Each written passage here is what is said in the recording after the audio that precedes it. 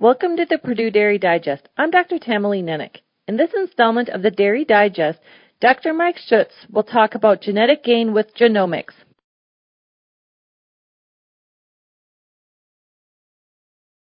As mentioned in a previous podcast, rate of genetic gain with genomic selection is sped up primarily by reducing the generation interval. However, this comes at the cost of somewhat lower accuracy or reliability of genomic predicted transmitting abilities of bulls with few or no progeny. Reliability is simply a measure of the risk that the true predicting transmitting ability will differ from the estimate, which is based on a genomic test. Even with production records of many daughters, there is some risk that the estimate will differ from the true underlying genetic ability.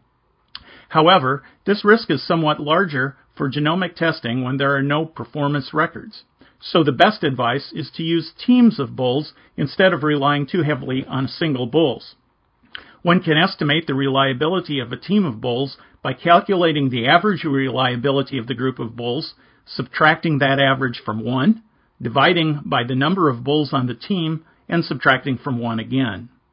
As a hint, the reliability should be represented as a decimal, like 0.87, and not 87%. Conveniently, the reliability of the group will always be greater than the average of the individuals. So, for example, if one considers teams of bulls, each with reliabilities of 0.75, the reliability would be 0.88 for a team of 2 bulls, 0.92 for a team of 3 bulls, and so on, till a reliability of 0.98 for a team of 10 bulls. Of course, the PTA value of the team is simply the average PTA of the bulls on the team. All this talk of teams and averages reminds me it's baseball season. Keep these calculations in mind next time your manager goes to the bullpen.